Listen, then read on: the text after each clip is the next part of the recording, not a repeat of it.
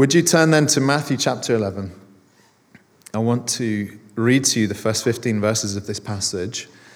And we're moving towards the end now of a series we've been looking at the theme of the Nazarites, these unique individuals in Scripture who had entered into a vow before God in which they would offer their lives to Him in these unique ways and through full-blooded devotion to God. And so we looked at the story of Samson, that great warrior in the book of Judges, and Samuel, the prophet to Israel, who anointed and appointed the early kings of Israel. And finally, we've been looking at John the Baptist, the forerunner to Jesus, the prophet who'd been announced even from before his birth to be a kind of waymaker who would make it possible for the arrival of King Jesus into the world to be received and accepted by others. And so his ministry was one of preparing people for Jesus, preaching. And he did so in the wilderness with a real fire and urgency and intensity that caught the attention of the entire nation. Many thousands would gather to listen to him and to be stirred and provoked by the things that he was saying. But now we've arrived at a moment in John the Baptist's ministry and towards the very end of his life, actually, where he has been imprisoned. He called out King Herod for his sordid relationship and marriage to his brother's wife and called him out for this with a fearless kind of provocation to that man who was in power. And John, having no power, was then imprisoned. And it ultimately ends with his beheading, of course. But at this moment, he's still alive. And this is where we pick up the account. It says, when Jesus had finished instructing his 12 disciples, he went on from there to teach and preach in their cities. Now, when John heard in prison about the deeds of the Christ, he sent word by his disciples and said to him, to Jesus, "Are you the one who is to come, or shall we look for another?" And Jesus answered them, "Go and tell John what you hear and see. The blind receive their sight, and the lame walk, lepers are cleansed, and the deaf hear, and the dead are raised up, and the poor have good news preached to them, and blessed is the one who is not offended by me." As they went away, Jesus began to speak to the crowds concerning John. "What did you go out into the wilderness to see? A reed shaken by the wind? What then did you go out to see? A man dressed in soft clothing? Behold, those who wear soft clothing are in kings' houses. What then did you go out to see? A prophet? Yes, I tell you, and more than a prophet. This is he of whom it is written, 'Behold, I send my messenger before your face, who will prepare your way before you.' Truly I say to you, among those born of women, there has arisen no one greater than John the Baptist. Yet the one who is least in the kingdom of heaven is greater than he. From the days of John the Baptist until now, the kingdom of heaven has suffered violence, and the violent take it by force. For all the prophets and the law prophesied until John, and if you are willing to accept it, he is Elijah who is to come. He who has ears to hear, let him hear." Let's say a brief prayer, shall we? Living God, as we open up this account and begin to listen to the words of Christ, I pray, Lord, that you will be speaking to people here. I pray you speak to us all. I pray that the ways in which you desire that we grow, Lord, in those ways we'll be responsive to you, eager and hungry to learn and to grow. I pray for those here, Lord, who don't know you, don't know what it means to follow you. May they see with some clarity, Lord, the goodness of being followers of Christ. In Jesus' name, amen. So over the last few months or so, we've been interested in looking at the stories of the Nazarites. And why is that? Well, mainly it's because I've wanted to provoke you by the unfolding of these stories about the goodness of living a life of devotion to God. That in a world in which it is possible to have split desires, split affections, and to perhaps live a life in which you feel the tension between your faith and other things that pull at you, God always wants all of you. And that in and of itself is I think, really the essence of what it means to be a disciple of Jesus. It's repeatedly, in an ongoing way, coming to him and saying to the Lord, I want to give you everything. I want to be reshaped and reformed by you. I want to know your heart. I want to understand your ways. I want you to have all of me. And Christ, that's what he demands of us, and it's what he desires of us. And it is the heart of the Christian faith. And so if you are able to give yourself to him in that way, that's a successful life. It's what Christ has created you for, to be a worshiper. It's also what he saved you for, ransomed you for, redeemed you for, that you belong to him. But something else you notice in the stories that we've been looking at, Samson, Samuel, John, is that in the midst of their devotion to God, God then uses them for his purposes, that he promotes them to positions of extraordinary influence and leadership in the life of the nation. And I want to be clear, it's not that they pursued that for their own ends or ambitions. They pursue God. But God, in finding those who are offering themselves to him, will always elevate such people into positions of influence, that somehow they become more useful to him in his kingdom purposes. And I think this is no less true today than it was then. That as men and women offer themselves to God in devotion, God then equips and empowers you for service in the things that he is doing in this world. Now, this brings us to this particular account. What is a very unique and special moment? Because here, the world is full of leaders. The world is full of leaders that are generally not worthy of imitation because they may be there through their own ambition or through ego or narcissistic tendencies or through self-serving agenda or a kind of godless agenda. But here we have a man of God who is being commended and praised by who? By Jesus himself. And since it's my belief that being saved and born into the kingdom, our greatest priority and the focal point of the Christian life is, Lord, how can I live for your pleasure? It's the cry that runs through so many of the apostolic writings of the New Testament, the exhortation to live for the pleasure of God. If your desire is to live for the pleasure of God, and I think he freely gives it by his grace to those whose hearts are set on him, if that is your desire, then you need to tune into a moment where Christ is commending, praising, approving, expressing admiration for someone as he does here for John. This is where we gain insight. We begin to understand, what is it that Christ wants of me? And this is what I want us to look at here. But alongside this, of course, is the reality that John not only meets with Christ's approval, but in the providence and the plan of God, he also has a profound influence on others. And this is Christ's assumption, the things that he's teaching here. He's saying, what is it about John that appealed to all of you? Why was he such a magnetic leader? And so I think this is quite a unique moment because it allows us to ask this question in two ways. Like, one is to say, well, what is it that made John's life praiseworthy for Jesus? What is it that Jesus loved and admired about John? And at the same time, gained the admiration of the thousands, of the nation even, so that he made an impression in his generation and left a mark. What is it that caused others to be attracted to him? And of course, there's a lot about him on the surface of things that you think would be unappealing. John did not have a winning personality. He was not a charismatic leader with a twinkling smile.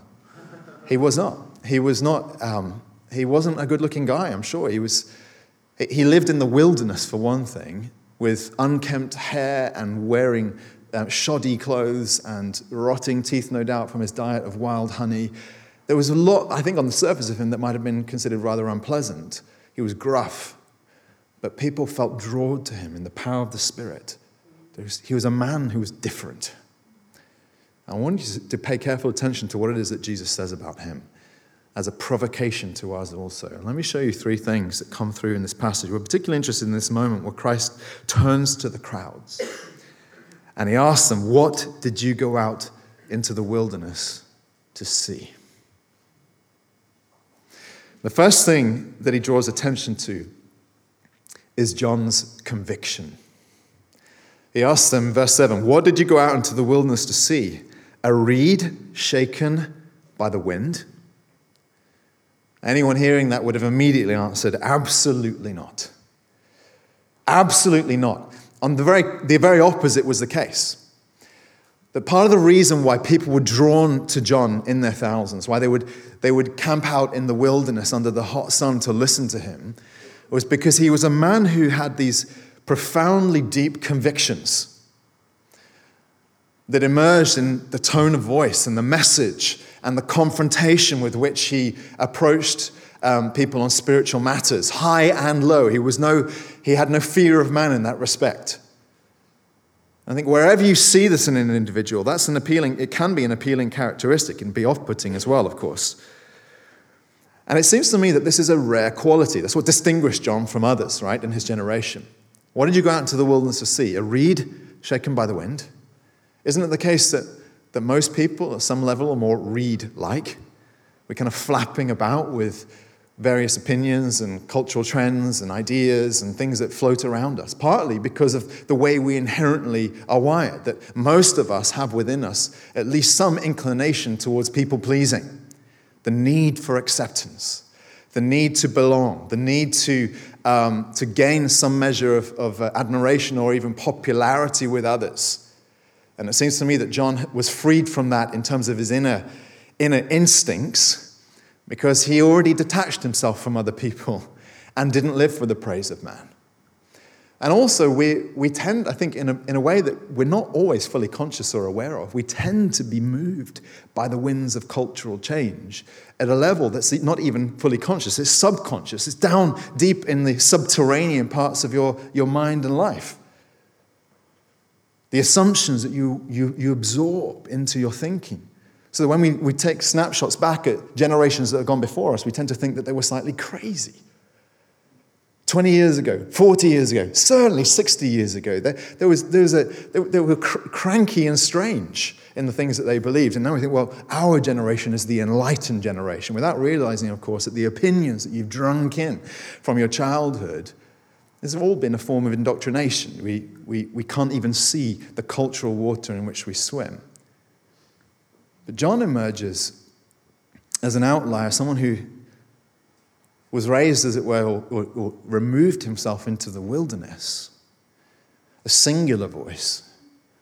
A man who had these convictions that were formed outside of the cultural norms, so that as he stepped back into society, he could see and call out the things that other people had just grown used to and grown to accept. This is what happens. We become numbed to the realities around us, which means you lose the edge, the conviction. The question then is, well, how do such convictions grow? How does a person like John get formed so that they have this kind of firm and stable set of beliefs and convictions that are unshakable against the tides of culture or those internal desires to buckle and bend according to people's opinions around you? And I think it's important to recognize this is not just a personality trait thing. There are people, I think, who tend to be a little bit more confident about the things that they believe, perhaps even arrogant, but Christ would not have praised such a thing. Rather, what Christ is drawing attention to here is, in a beautiful and almost perfect form, what he wants to be true of all of us. It's an example of a life that is built upon the Word of God. Even just as we were singing, one of the songs we sang was referencing the teaching of Jesus in respect to this, what it means to build your life on his word. You remember this if you grew up in Sunday school. It's one of the classic stories, the parables of Jesus. He said, everyone then who hears these words of mine and does them will be like a wise man who built his house on the rock. The rain fell, the floods came, the winds blew and beat on that house, but it did not fall because it had been founded on the rock. And everyone who hears these words of mine and does not do them will be like a foolish man who built his house on the sand. The rain fell, the floods came, the winds blew and beat against that house, and it fell, and great was the fall of it. Jesus is setting up this contrast. He's saying, look, there's two ways to live. And the way that he is commending is the way in which your life, the very foundations of your life are replaced with something more solid than the temporary shifting foundations of an ever-changing world, an ever-changing culture, an ever-changing society. Or worse still, your own machinations and ideas and imaginations. Saying if you want to have a firmness and stability in this life, your life must be built on the truth that I alone can give you, the truth of my word. That's what he's saying. Which, of course, is not confined to what you think of as the red letter teaching of Jesus in the Gospels. It means the entirety of the scriptures that are breathed out by God, that are gifted to us by him. And friends, I believe, and I think part of why I labor as I do here in this particular place, in this city, I believe that the great calling of the church in our day and age is to call people back to this. I think generations that went before us understood this better than we do. The importance of the centrality of the Word of God. The necessity of having firmly built convictions. And as a result, we're in many ways stronger. And I think if there's a vulnerability in the generation in which we live, it's here. It's that we approach things through a different lens. We want to weigh things in a way that we think is a little bit more smart, I suppose, and rational. Certainly not taking what God says as read. And God's voice echoes through the generations. My word remains forever. Listen how Peter puts it in his letter. It says, all flesh is like grass, and all its glory like the flower of grass. It's the same image that Jesus used of the reeds blowing in the wind. Something temporary, something bendable. It says the grass withers and the flower falls. How temporary this particular cultural moment is. The generation later, your children will be judging you for your bigoted and outdated opinions. But then he adds, but the word of the Lord remains forever. You've seen the nature documentaries, haven't you, in which you see the sad images as the ice caps melt of polar bears stranded on single icebergs floating off into the ocean, unable to find land. In a way, that's society in general, and that's your life, when your life is not moored to something that is unchanging, something that is permanent, something that is fixed. And I believe that you will experience the dizzying confusion, disorientation of the Christian life insofar as your life isn't tethered to the Word of God. And more than that, you'll experience the whiplash of cultural change, generation on generation, not even a generation. It's within every 5, 6, 7 years that we see rapid change happening within culture. John wasn't like that because he was built upon the Word of God. He reminds me of the Psalm 1 man. You remember Psalm 1, how he contrasts two ways to live? He says, the wicked are like chaff.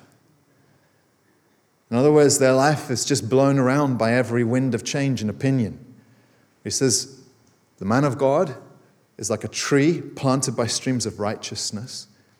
It puts its roots down into the streams, delighting in the law of God, bearing fruit in the season. God wants to make you solid. When Jesus holds John up as an example to us here, he's saying to us all as a provocation, this is what I want my people to be. Full of conviction. I want you to notice something before I move on. Having conviction like this is not incompatible with experiencing doubt. This story is fascinating because when Jesus first emerged onto the scene, it was John's job as the prophet who went before him to point to Jesus and say, this is the man. He said on one occasion, behold the Lamb of God who takes away the sin of the world. But you move forward a few weeks or months and here's John languishing in a prison cell and experiencing doubt. Maybe it's because of his own situation. Maybe it's because Jesus' ministry didn't exactly track along the lines that maybe John anticipated it would. And so he comes to him, he sends disciples to him at least with the question, are you the one who is to come, Or shall we look for another? That's how our story opened. I want to just encourage you, friend. Being a person of conviction doesn't mean that you can't experience doubts. John himself experiences them. And does Jesus criticize him for it? Absolutely not. John knew what to do with the doubts when he went through them. He brings them back to Christ. And Christ dignifies him with an answer. I want to say to you, friend, if you're someone whose faith has been afflicted by doubt and the wavering, sort of almost moment by moment experience of certainty, then uncertainty, of conviction followed by questioning, the Lord Jesus can make you stronger in your faith when you bring your questions to him and to his word. John was a man of conviction. Let me show you a second thing here. He was also a man of an extraordinary sacrificial commitment. And this comes through in the second question Jesus asked in verse 8. He says, "What then did you go out to see? A man dressed in soft clothing? Well, those who wear soft clothing are in kings' houses." Now, here again, Jesus is showing a negative. He's showing what John is not. John is not a lover of comfort. He'd renounced it, in fact. He had at some point in his formative years, maybe in his teens, perhaps his parents had passed away. I remember they were old. But at some point in his formative years, he had removed himself from normal society to go and live in the wilderness where he could learn more about God and experience God's presence and power and listen to his voice. And so you find him in the wilderness wearing camel's hair garments and eating a diet of locusts and wild honey. He was not a lover of comfort. And there's something in that I think resonates with the mind and the mindset of Christ and that Christ draws attention to. You see, elsewhere in Jesus' teaching, Jesus warns about the danger of comfort as a kind of soporific to the soul. That comfort has a kind of smothering effect. It can at least have a smothering effect on spiritual urgency and zeal. It can numb you into the false sense of security that life is all fine and okay and there's not much to do. I think this is partly why Jesus used such strong words in Luke's Gospel, Luke chapter 6, when he begins to speak these woes. Do you remember this? He said, having said some blessings, he then says, "Woe to you who are rich, for you've received your consolation. Woe to you who are full now, for you shall always be hungry. Woe to you who laugh now, for you shall mourn and weep." It wasn't that Jesus was necessarily against wealth or against being satiated or against enjoyment in life. He could experience all these things and does enjoy and participate in all these things. But he's saying here there's a spiritual rule. That when your life knows nothing except comfort, it's very rare to find someone who lives for anything bigger than that. My wife and I, a couple of years ago, we had a rare opportunity to take a weekend away. We left the children with grandparents and we headed off into the Cotswolds and stayed in a bed and breakfast there.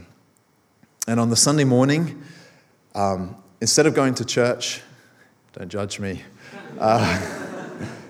we went to this massive garden center in the Cotswolds. And it was a beautiful place, there's no doubt. But I was kind of shocked at the same time because, one of the questions I often think about and meditate on as a pastor is, why are people leaving churches? Why is England disinterested in church? And that morning I understood why.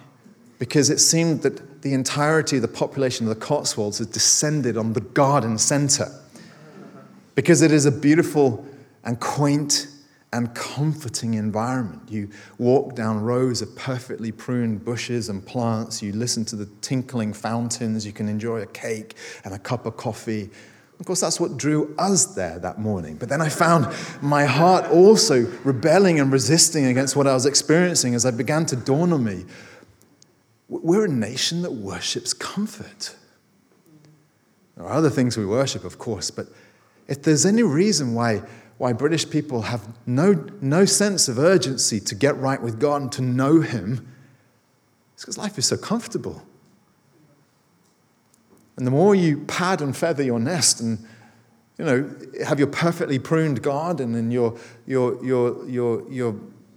possessions and your comforts in life, well, the less you feel the need for God. There was something about John, there was a wildness in him, I think, that people were drawn to him because he was not comfortable. He was not a lover of comfort. He was not soft. The word Jesus uses here when he says, a man dressed in soft clothing, it can also mean effeminate. I think he's taking a little bit of a side dig at the very people who would imprison John, and particularly Herod himself, and all of his lavish opulence and comfort in the palace, comparing him with John. And there's a lesson in here, isn't there, that there was something about John's formative experiences that prepared him for the message and the leadership that God gave him. It's very difficult to be a leader of any worth or merit unless you pass through hardship.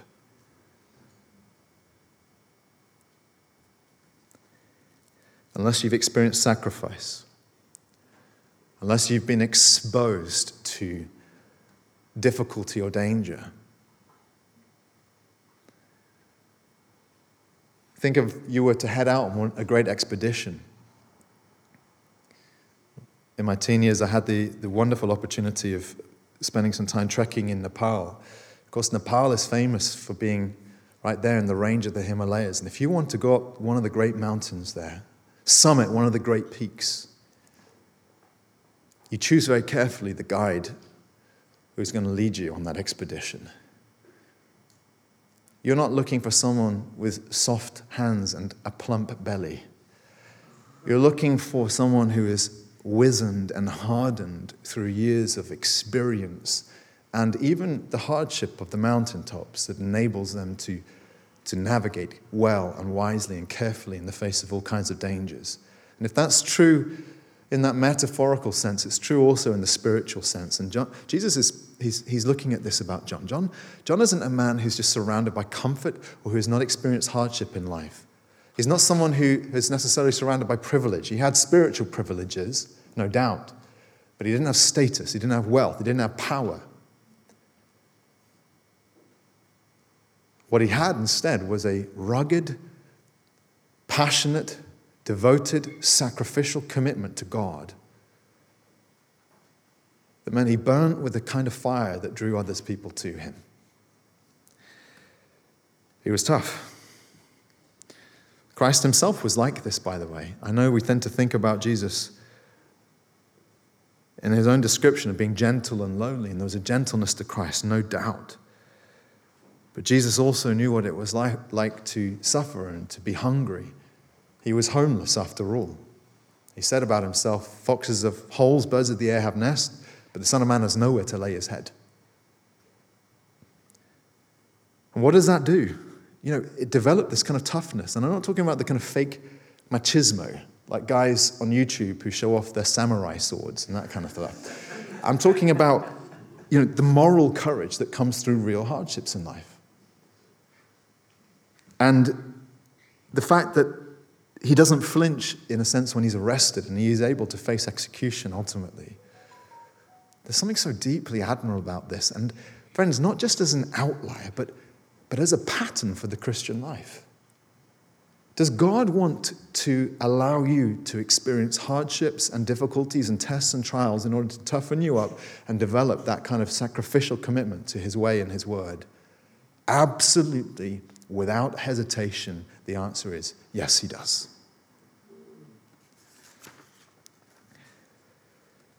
I don't mean here, there was John in his camel hair garment. I'm not saying that you have to reduce the thread count on your duvet cover or something like this, switch to raw wool. But what I'm talking about here is that there is a call. There come moments in the Christian life when there must be a willingness to make genuine, real, even painful sacrifices of temporary goods and temporary pleasures, comforts and securities in order to gain something eternal. You can't read the teaching of Jesus and not see that that is a strong theme. If you think that you can be a follower of Christ and not make those kinds of choices, you're mistaken, my friend.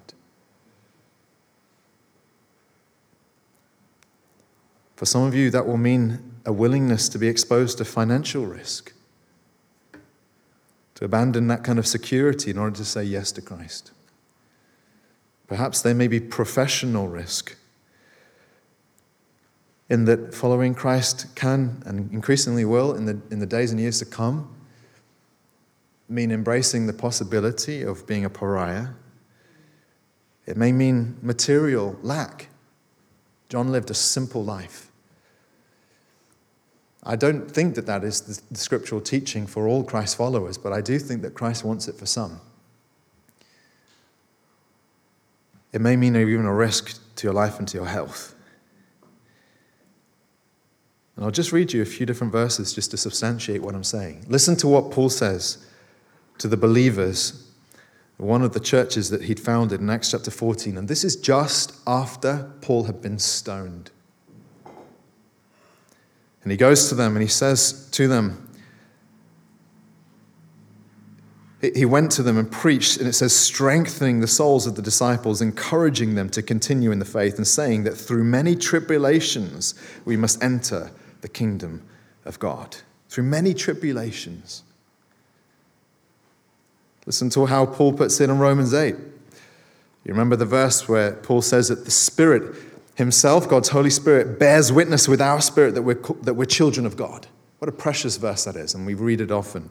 But do you know how it goes on? It says, and if children, then heirs. You're an heir in the kingdom. Heirs of God and fellow heirs with Christ, provided, he writes, we suffer with him in order that we might also be glorified with him. In many respects, friends, as much as there are extraordinary privileges in being a follower of Jesus, it is also a path that Christ himself says is narrow and hard. And this is what Paul's pointing at here. John was a forerunner in that respect. He was willing to embrace hardship and difficulty in the pathway of suffering as an expression of his devotion to God.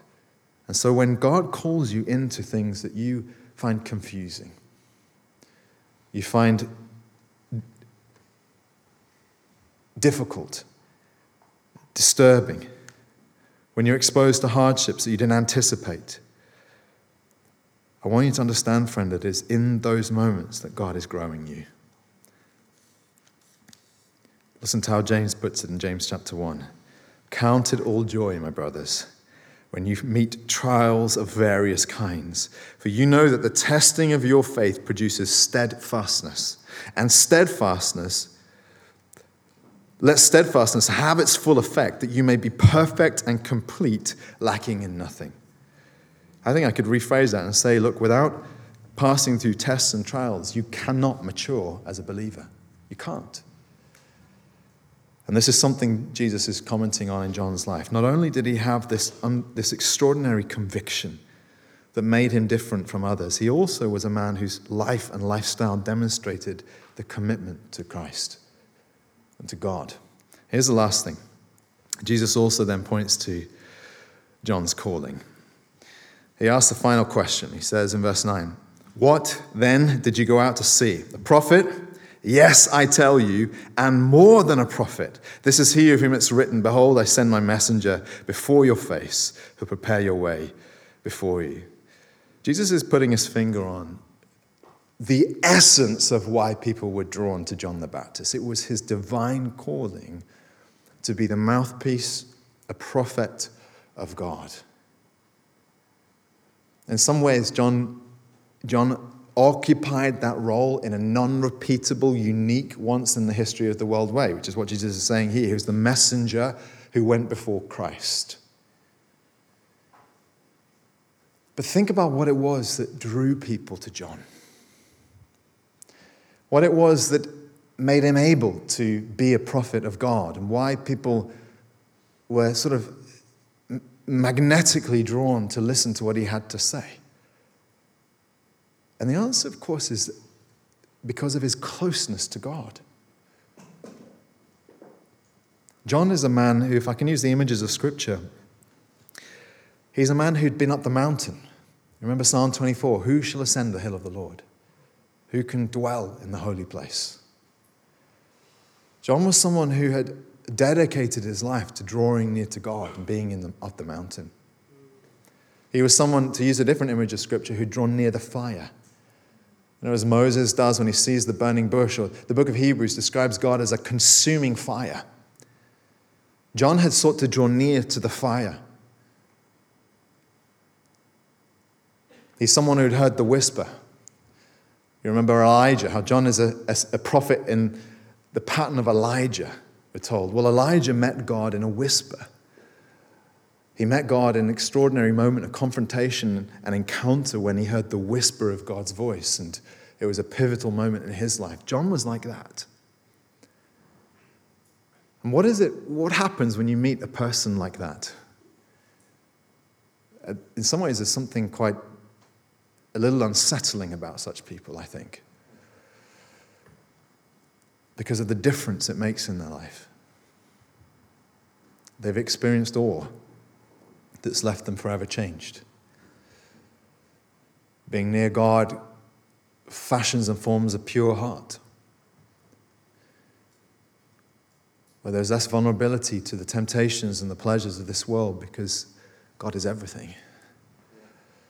Being near to God gives clear sight about what is important in life, readdresses those priorities and the reasons for living.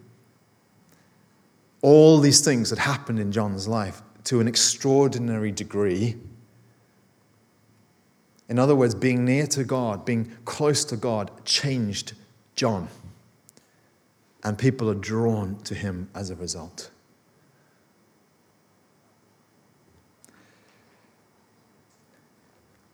I want to encourage you, brothers and sisters, because I think a lot of us would look at this and think, well, that was John. And I'm me. And I know all the things I struggle with, the sins that plague me, the busyness and exhaustion of my week, the longings I have for life. And what does Jesus say? Having just commended John in these extraordinary ways, he then says this final commendation. He says, "Truly I say to you, among those born of women, there's arisen no one greater than John the Baptist. Yet, the one who is least in the kingdom of heaven is greater than he." If John was marked for these extraordinary convictions, this amazing commitment to his calling and the calling itself to be a prophet, I think Christ is saying to us that what was true of John as an individual, a unique individual before the coming of Christ, is to be true of all my people from here on. You have greater reason than John did to have conviction, because you live the other side of the resurrection.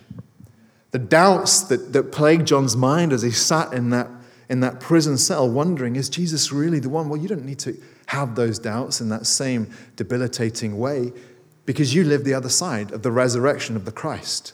No event in history as significant and important as that. If John had conviction, how much more are we called to live with conviction?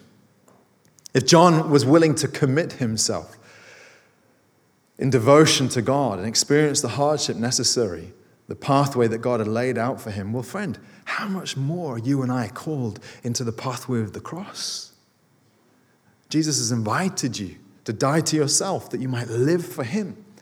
Life is on the other side of that willingness to offer yourself to him without reservation and without hesitation. And friend, if John was called to be a prophet, do you know that all God's people are, in a sense, prophets? We bear witness to a reality that has changed everything for us and for the world.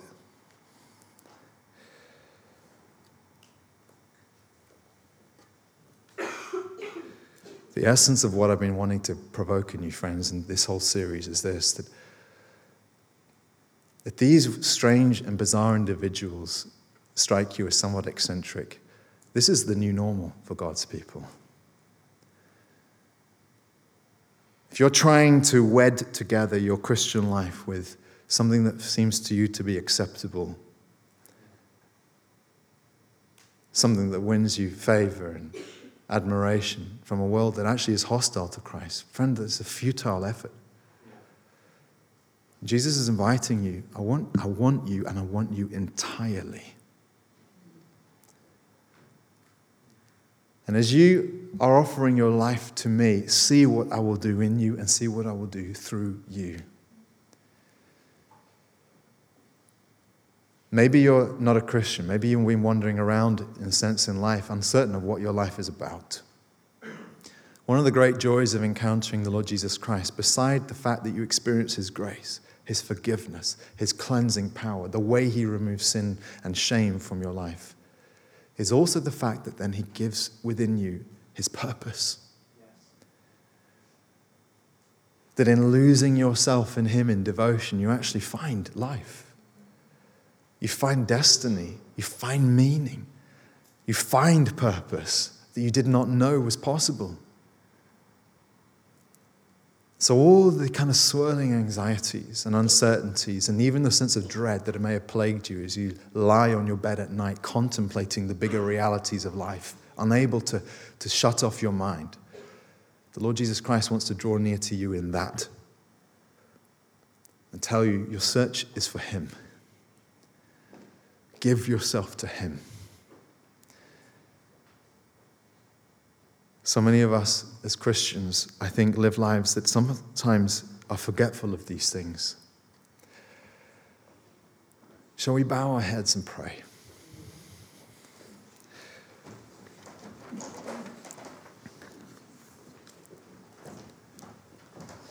Let's take a moment or two just to ask for God's grace and His power and His Spirit to continue to bring change within us. Lord,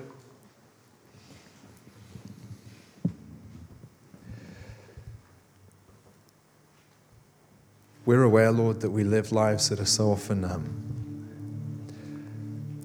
just more aware of present realities than eternal ones. More consumed with anxieties and the temporary concerns of this world than with the greater things that you are doing. They sink us at moments, Lord, like Peter walking on the water, gulping in gulps of water, unable to fix his eyes on you. Sometimes that's our experience of life, Lord, and we lose sight of you.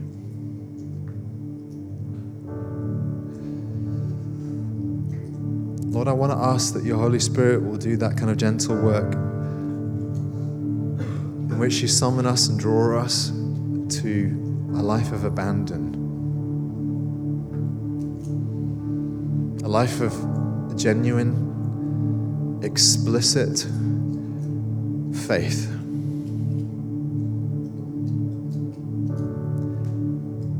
We want to fix at the center of it all that certain conviction that Christ, you're worth it.